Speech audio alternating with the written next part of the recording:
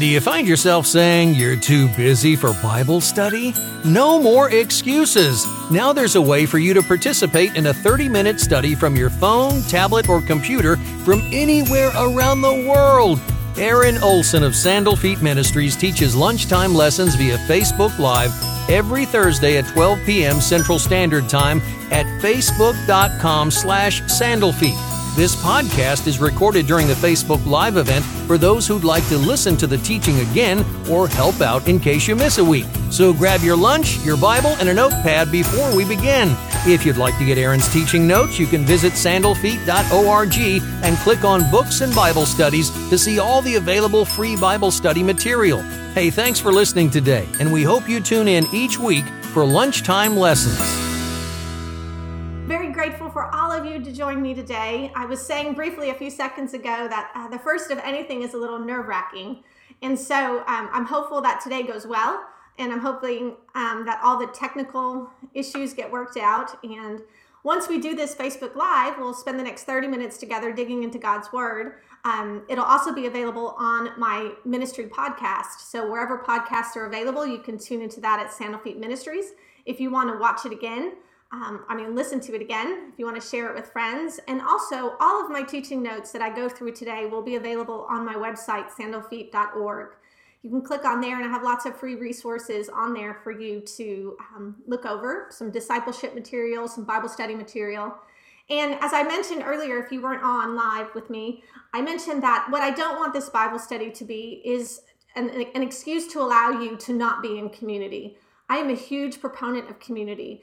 And if I could, I would have each and every one of you watching this right now in my home. So the closest I can get to you is in my living room. So I'm inviting you into my home. But what I want you to do is to not exclude yourself from community. So what I would encourage you to do is to invite some of your friends, some of your coworkers, some of your family members to tune into these Facebook Lives or listen to the podcast together. And then that way you could be going through the book of 1 Timothy with them as well. And you could be discussing it amongst yourselves. And then you can do a communal Bible study that's a little bit different, but similar. So I'm hopeful that with technology, it allows me to use the gift of teaching that I have to provide you all with a Bible study wherever you might be. I know some of you, I mentioned, might be working, can't get to a group Bible study. Some of you have sick children at home. Some of you might be caring for older adults. Some of you might just not be able to have a church close by where it's teaching Bible study. We take for granted here in the United States, and I know that I have many friends around the world joining today, that it's not as easy for them to gather in Bible study where they live. It's dangerous, in fact. And so I commend you if you're watching today. You are just the faithful warriors in this fight for the gospel, and we appreciate all that you do in the countries where you live, and my friends here in the United States, everything that you all do. And just by being here today or listening later on the podcast, you are doing the Lord's work. You're digging into His Word, and that's what He wants us to do. So my promise is that we're going to go through the book of 1 Timothy. And why did I choose 1 Timothy? When I was thinking about the book of the Bible to go through, one, it's a relatively short book, so I'm just asking you all to commit to 6 weeks. But it's an important book in the Bible. It's a letter that was written to an apostle, from an apostle to someone he was leaving in charge. But it's really written to all of us. Pastors, people who are leading people, really need to read this letter. And not only pastors and leaders, all of us, every single Christian needs to read this letter because it's important. It shows how the church should function and what's appropriate, what's not appropriate, and what Paul thought was appropriate in his context, in his day and time. And so we should all know how the church works. This letter lays the groundwork for the church. And so it says in 1 Timothy 3:15, know how people ought to act in God's household. And you and I, all of us members of the body of Christ, are members of God's household. And so we are the gathered people of God, right? As we worship and as we go out throughout our week, each and every day, not just when we gather within the four walls of the church or within a home if you do home church, but we are the church 7 days a week, 24 hours a day, 365 days out of the year. So it's a weighty calling to be a follower of Christ, the church. It's a weighty calling, and we need to take it serious. And And we can't take for granted that everybody knows what the church is supposed to look like. Many people are new converts, new believers watching this.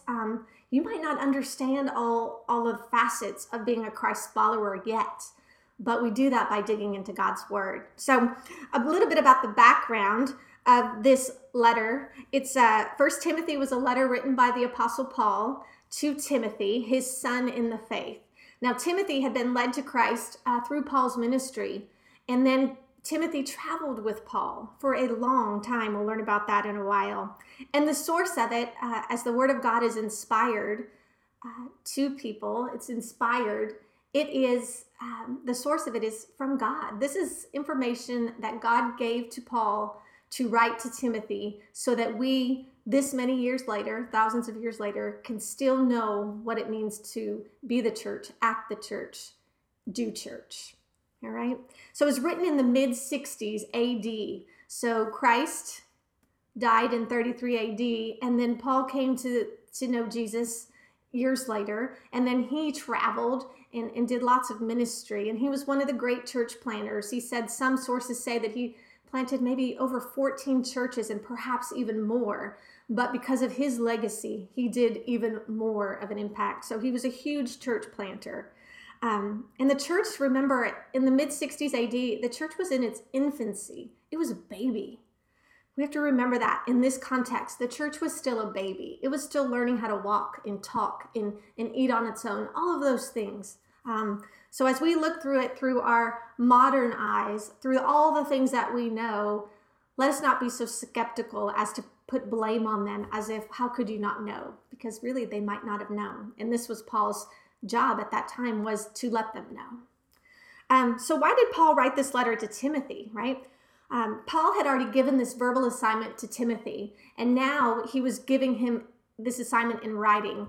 Paul knew that there was a possibility that he might be delayed to get to Timothy, just because, Paul had been arrested, he'd been imprisoned, he was on not the run, but he was on the go. And so Paul knew there could have been a potential for him to be delayed. And so he wrote this letter and he had it sent along to Timothy in case Paul himself physically couldn't get to him. And so Paul, in his final instructions to the elders, the church of Ephesus, in Acts 20:29-30, he had warned the church of these savage wolves that would enter the church and cause trouble and even lure disciples and followers away. So he had already given that instruction to the church at Ephesus prior to this letter and said, hey, watch out. These savage wolves, they're going to come in. And if you know what wolves do, wolves are pack dogs, right? They're super smart. They're super loyal, but they love attention and affection, and they're super social. But also, when they find something to hunt, they attack it, and they wait for it to be weak, and they attack it in a pack. And so this image of these savage wolves just coming in and taking over the people of God and just leading them astray, and maybe weak individuals, people who didn't know theology, people who hadn't been Christians very long, people who were fearful for their lives. These were the types of people that Paul worried that were going to be led astray. And so he warned of these. It says in Acts 20:29-30, I know that false teachers like vicious wolves will come in among you after I leave, not sparing the flock. Even some men from your own group will rise up and distort the truth in order to draw a following. Now remember, men, women, we're prideful. We like it when people say, great job, oh, I'm following you. I'm following him. There was already some discord in the church about who you're following. Are you following Paul? Are you following Peter? Who are you following? And so there was already some discord, and people, we have a preference for people, right? We have a preference for certain preachers. We have a preference for certain types of worship music. We have certain types of delivery of styles of Bible study. We do that. And so we can be prideful, but we can also push that pride onto people if we're not careful and remember where the source of their potential, their abilities lie. So Paul's predictions, right, in that Acts 20 verse, they didn't take long to come to fruition. It was approximately 5 years. And so false teaching is like a cancer, right? It's like yeast in the bread, where Jesus always spoke about the yeast in the bread and how fast it spread, and that was representing sin. Well, here, false teaching is like that.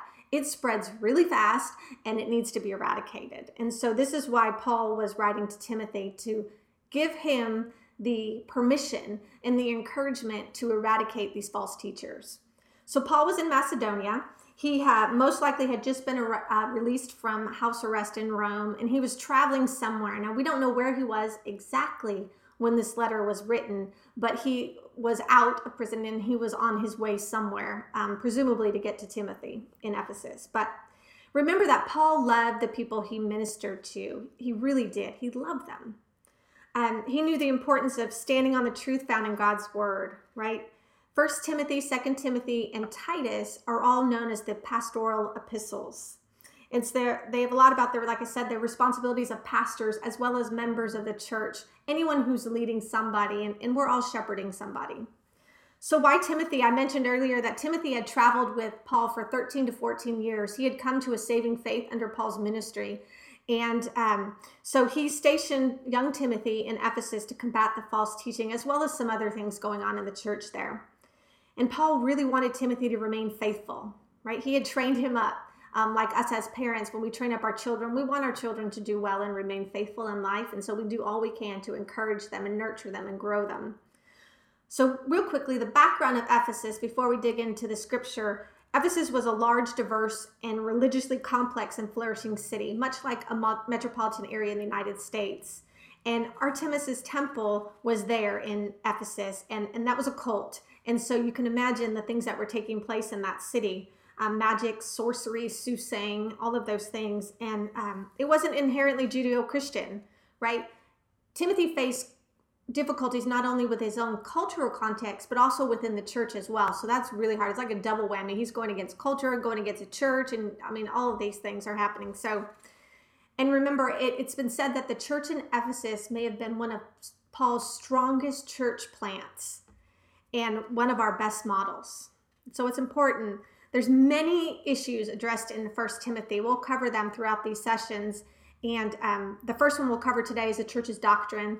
The next one's public worship in chapter 2, the church's pastorate, chapter 3, the local leadership in chapter 4, social responsibility of the church, chapter 5, and the church's attitude toward material possessions, and that's in chapter 6. So what was going on with the church's doctrine? Well, the problem they were facing there is, remember, this is the early church. And so none of these people had long Christian lineages.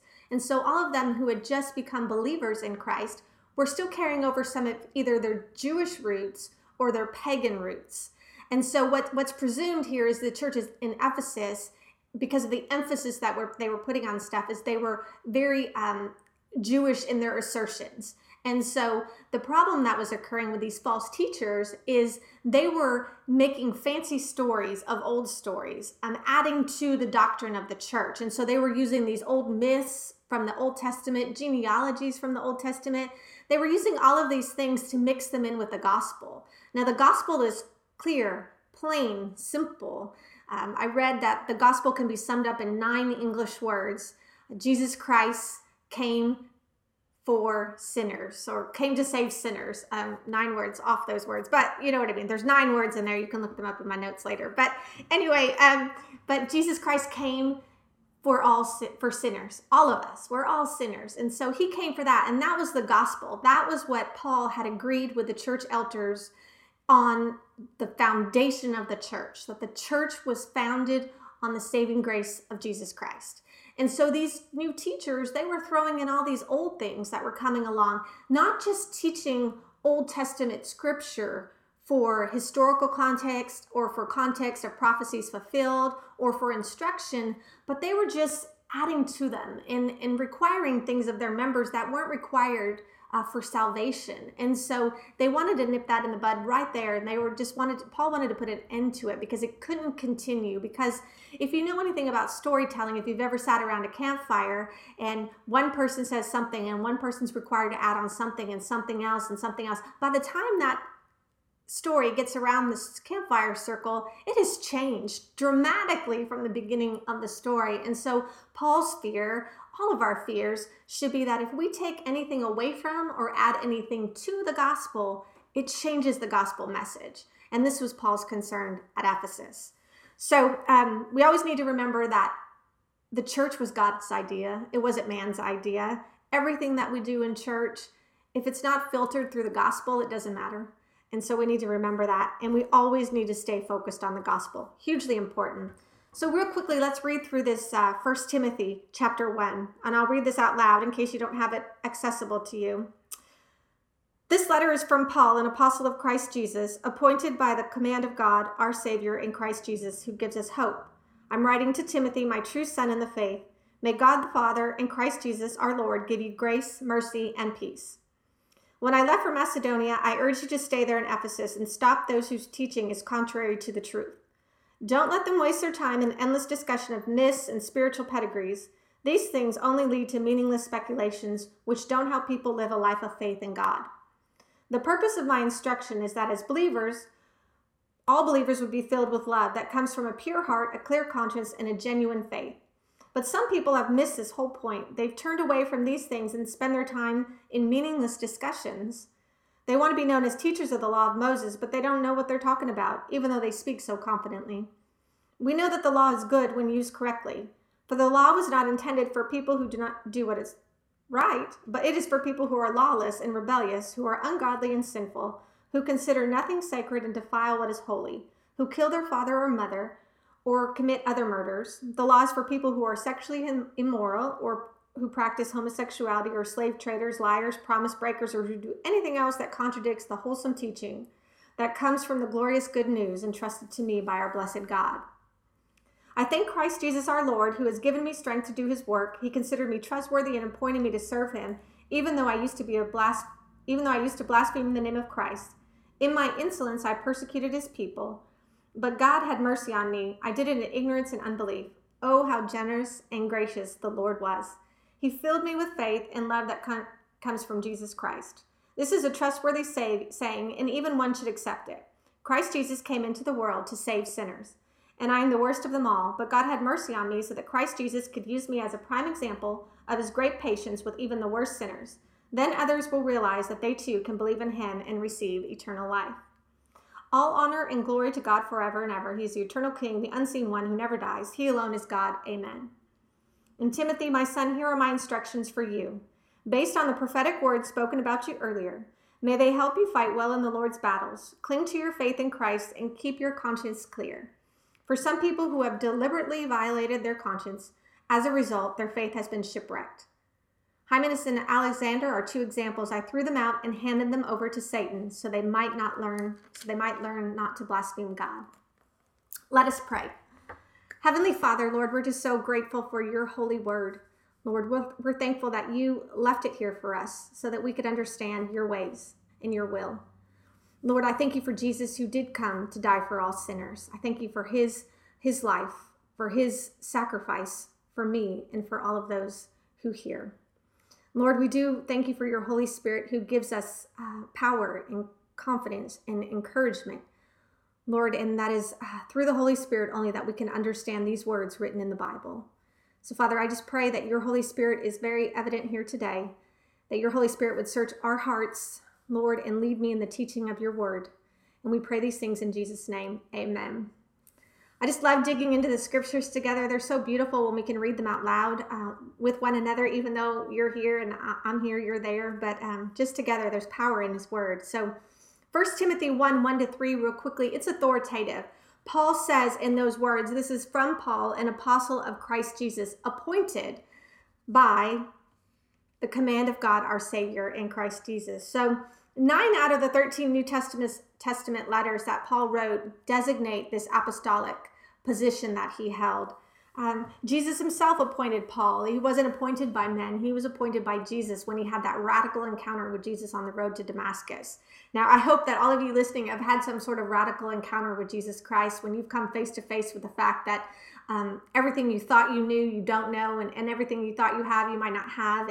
And this life, this great life that you thought you had, meant nothing unless you have eternal life with Jesus Christ, because that's the most important message here today and in this word, that the gospel's for all people. And I hope that each one of you have received the gospel And if you haven't, I'd love to have a chat with you, either online or you can email me, whatever. But it's important. That's the most important decision you'll make in your lifetime. So Paul had a radical encounter from God with Jesus, and he was appointed. And so God's word is inspired and inerrant. That's what I believe, and that's what many believe, that the Bible is inerrant. And it's the solid foundation on which we need to stand. It's where we get our truth. And so the problem with postmodernism, the time that we live in, is that there's no objective truth anymore, and there's no universal eternal truth. It's like, my truth is my truth, your truth is your truth. And the most prized virtue is tolerance. But the most prized virtue really should be truth. Because if we don't all stand on the common ground of truth, we have no bearings. We have no ability to say what is right and wrong. So Paul's letter was personal. It was written to Timothy with instruction and urgency, right? It was so important that Paul couldn't wait to get to Timothy. He wanted to send him a letter ahead of time. And it says that we're to deal and focus on this hope of Jesus Christ, which is the gospel. So the three main points of 1 Timothy, if you break it down into three sections, it's to guard the gospel, celebrate the gospel, and fight for the gospel. So the guarding the gospel was Paul's top priority by all means. That was the biggest priority for Paul to convey to Timothy. You are to guard the gospel. And we today are to guard the gospel. We need to make sure that what we're teaching is right, and what we're hearing is right as well. And so we guard the gospel by the way that we use God's word, which is also God's law. And how do we not use God's law? We don't add to its demands. We don't add myths and genealogies and all these other rules. We don't add extra rules that aren't in God's favor. We don't tell people that they can't eat certain things, that they can't wear certain things, that that they can't go certain places. Those sorts of things are not in God's word according to the gospel. We're not a works-based, we're a faith, grace-based salvation. And we must not think the law saves. There's nothing about the law that saves, right? The law actually came to destroy and to take us out, really, because we could never fulfill the law, and that's why Jesus had to come. So the law itself never saves. So if anybody ever tells you that being a good person and following the 10 commandments will get you to heaven, they're absolutely wrong. And that's false teaching. And that is the kind of teaching that should not find its way into any church, and could have found its way into the church at Ephesus. And the wrong use of this law was also producing arrogance and ignorance among the teachers. It says that they were making these confident assertions, and they were making these assertions about stuff they didn't even understand. So note to our current and our future generations, know the Bible and know what's in it. Don't take for granted whatever I'm saying. Don't take for granted whatever a pastor is saying. Don't take for granted whatever a televangelist is saying. Don't take those things for granted. Be adamant about saying, no, I'm going to read the Bible. I'm going to get a copy of God's word. I'm going to read it for myself. I'm going to see what it says, so I know that I'm being given correct information. And so how can we use God's law then? We need to illustrate God's restraint of sin, his patience. He patiently waited to save his people and to offer to all people, not just the chosen people of Israel, but to all people, Gentiles, everybody, the opportunity for salvation. So he was patient. He holds back because he could kill us at any moment. Judgment, if he rained down judgment on any of us outside of a relationship with Christ, we could be dead in our sins, dead forever, eternally. And the law shows God's condemnation of a sinner, right? If we had no measure of sin, we'd have no need for him. No need whatsoever. If we didn't, sin's not new. Sin goes all the way back to the Old Testament. Today looks bad, but back then, if you read the Old Testament, it was bad back then. So we might have technology today, but they had sin. We have sin. It's all bad. And show God's will for the saved. That's what the law does. God's will for the saved, right? What he wants us to do. It tells us what he does. He rewards us with things. So the law's role was really to curb sin in the life of the unbeliever, right? But a right use of the law also produces a responsibility in those who teach. Right preaching of the law also produces a love for all those who hear. If you hear the law, if you hear the law and you hear condemnation, you don't hear God's love. You don't hear Christ's love for you. But if a person is teaching the gospel, not the law, but the gospel, you're hearing all about Jesus Christ's love for you, for me, for the world, for all those who have sinned and fall short of the glory of God. That's what the gospel is. The gospel is here to save us. And so the gospel should always share love, not condemnation. And that's huge. That's how we guard teaching the law. And whether we like it or not, the Bible says in Romans 2:14-15 that we already know God's law, even if we're ignoring him, even if we're rebelling against him. He has inscribed it upon our heart, what is right and what is within his will, because he created us. And so we know what's right and wrong. We just make the decision to make wrong choices. And hopefully we make more right choices than not. But salvation helps us with those choices and the power of the Holy Spirit. So these were the early church, right? They were still learning on the fly, and we need to give them grace. And so 2 practical tests to apply to all teaching. One is the test of faith. Is it from God? Is it man's imagination, or does it come into agreement with what the Word of God says in church doctrine? The second test to apply to all teaching is the test of love. Does it produce unity within the church body? If it's not unifying, it may not be true. So we need to pay attention to that, right? All teaching should promote the glory of God and the good of the church, the Big C church, not just your church. Number 2, real fast, because we're running out of minutes. I talk a lot, but real fast, celebrate the gospel. That's the second point. In the midst of this, in 1 Timothy 1:12-17, Paul basically has a worship service, is what he does. I don't know about you, but sometimes when I'm praying and I'm in time with the Lord and I happen to journal my prayers, I have my requests and I'm giving him adoration. I have him requests, and then all of a sudden it turns into this worship service. Like, thank you, God, for salvation. Thank you, God, for all the gifts that you give to me. Thank you for my family. Thank you for my health. Thank you for just who you are. Like, thank you that you love the world so much. And this is what happens to Paul in these verses in 12-17. He is like, man, I was a sinner. I was the worst of them all. I was like the worst of the worst because I was blaspheming God. And God says not to grieve the Holy Spirit. That's a grievous sin. And so basically Paul was like, I did that. And I was killing Christians, and I was saying it was okay to kill Christians. And I was just a horrible, horrible man. But God, in his grace and his mercy, he saved me. And so Paul was just having a worship service. And so we need to celebrate the gospel. That's our personal testimony. You need to be excited about sharing what God has done in your life.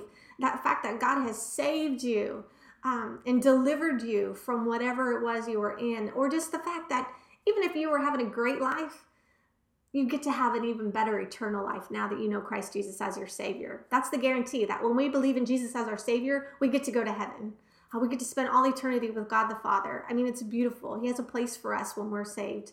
And so we need to celebrate the gospel. That's hugely important. When we stop celebrating the gospel within the church or within our sphere of influence, man, that's just such a loss, because we can't show the love of Christ if we can't really enunciate what he's done for us. We should all have joy on our faces when it comes to the fact that we know Christ, like we are an heir to this beautiful thing. We are in the royal lineage of Jesus the King. I mean, it's amazing. I could sit here all day and talk about that. But third thing, Paul exhorts Timothy. He says, fight for the gospel. That's what you and I need to do. And that's part of why I'm doing this Bible study. We're fighting for the gospel. We're fighting for the fact that some people are teaching this false gospel that if you God's going to bless you with all this abundance and material things, or, if you do this, this, and this, then you're going to heaven. No, that's wrong. It's like Christ Jesus came, he died, he was buried, he was resurrected, he's coming again. And all he says, if you confess with your mouth that I am Lord, you will be saved, and no one comes to the Father except through me. It's about Jesus. Lots of people know God and lots of people love God, but they resist, or they ignore, or they refuse to accept Jesus. And if there was no need for Jesus, we wouldn't have the church. The church is Jesus. It's the gospel. And that's the only reason we have the church. Otherwise, we'd still be living in Old Testament times. And so we saw Jesus' response to the Jewish leaders who refused to believe in him and trust in him, and the ones that killed him. We saw what happened. We need eternal life. And so Paul is saying, you know what? Fight the good fight. Cling to your faith in Christ. Hold tight Stuff is going to happen. He's warning him. I've already told you stuff is going to happen. There's going to be these false teachers. Well, now here's these false teachers. And now you better keep fighting. Fight for the gospel. Don't give up. Don't stop. Don't give in. If somebody tells you something and you're like, okay, well, they seem like they're really smart and maybe I'm not that smart and maybe I'm doing it wrong. No. Fight for the gospel, right? We must stay obedient, steadfast, and not allow unconfessed sin to lead us astray. So this Hymenaeus guy that was in here that he refers to, it was they think it's the same heretic that was teaching that the resurrection already took place, like the new resurrection, not just Jesus's resurrection, but the coming resurrection that all people were taken up. He was teaching this crazy doctrine that nobody could follow. But, they were excommunicated from the church in hopes that I'm going to hand you over to Satan so that if I get you out, I can't have you amongst the people right now because you're just not in a good place. So if I get you out and hand you over to Satan, which Satan is, what that statement means, that he's not like you sent him down to the fiery pits of hell. He said, Satan lives in the world. So they had to remove those two from the church and put them into the world. Maybe they could be rehabilitated. Maybe they could say, listen, why are you teaching this stuff? Is it because you're prideful and you're pompous and you're a little bit arrogant now and you think you're all that? And instead of praying before you teach or before you search the Gospels, that you're coming up with your own interpretations or your own gospel, whatever it might be. And so they were saying, no, that's it, you're out. And so Paul didn't want this to happen to Timothy. Timothy was super frail. He was timid. He was shy. He had some medical conditions. And so Timothy needed encouragement from a strong believer like Paul, who was just all in for the gospel, all in for Christ. And so what does this mean for us? I got like 1 minute because I think I'm over, but application. Ask yourself these questions real fast. You can see my notes on sandalfeet.org later, but ask yourself these questions. How do you guard the gospel? Do you know the gospel? Are there pastors and leaders today leading people away from the gospel, right? Commit to knowing the word of God. That's super important. And preach the gospel to yourself every day. I encourage you to do that. Preach yourself. Be like Paul, and in the middle of your prayers, have a worship service. Be like, thank you, Jesus, for saving me. Because if you remember the gospel yourself every day, when you go out into the world to do whatever it is you do, whether you take care of your family or you work or whatever, you're a student, you're going to share that gospel with people.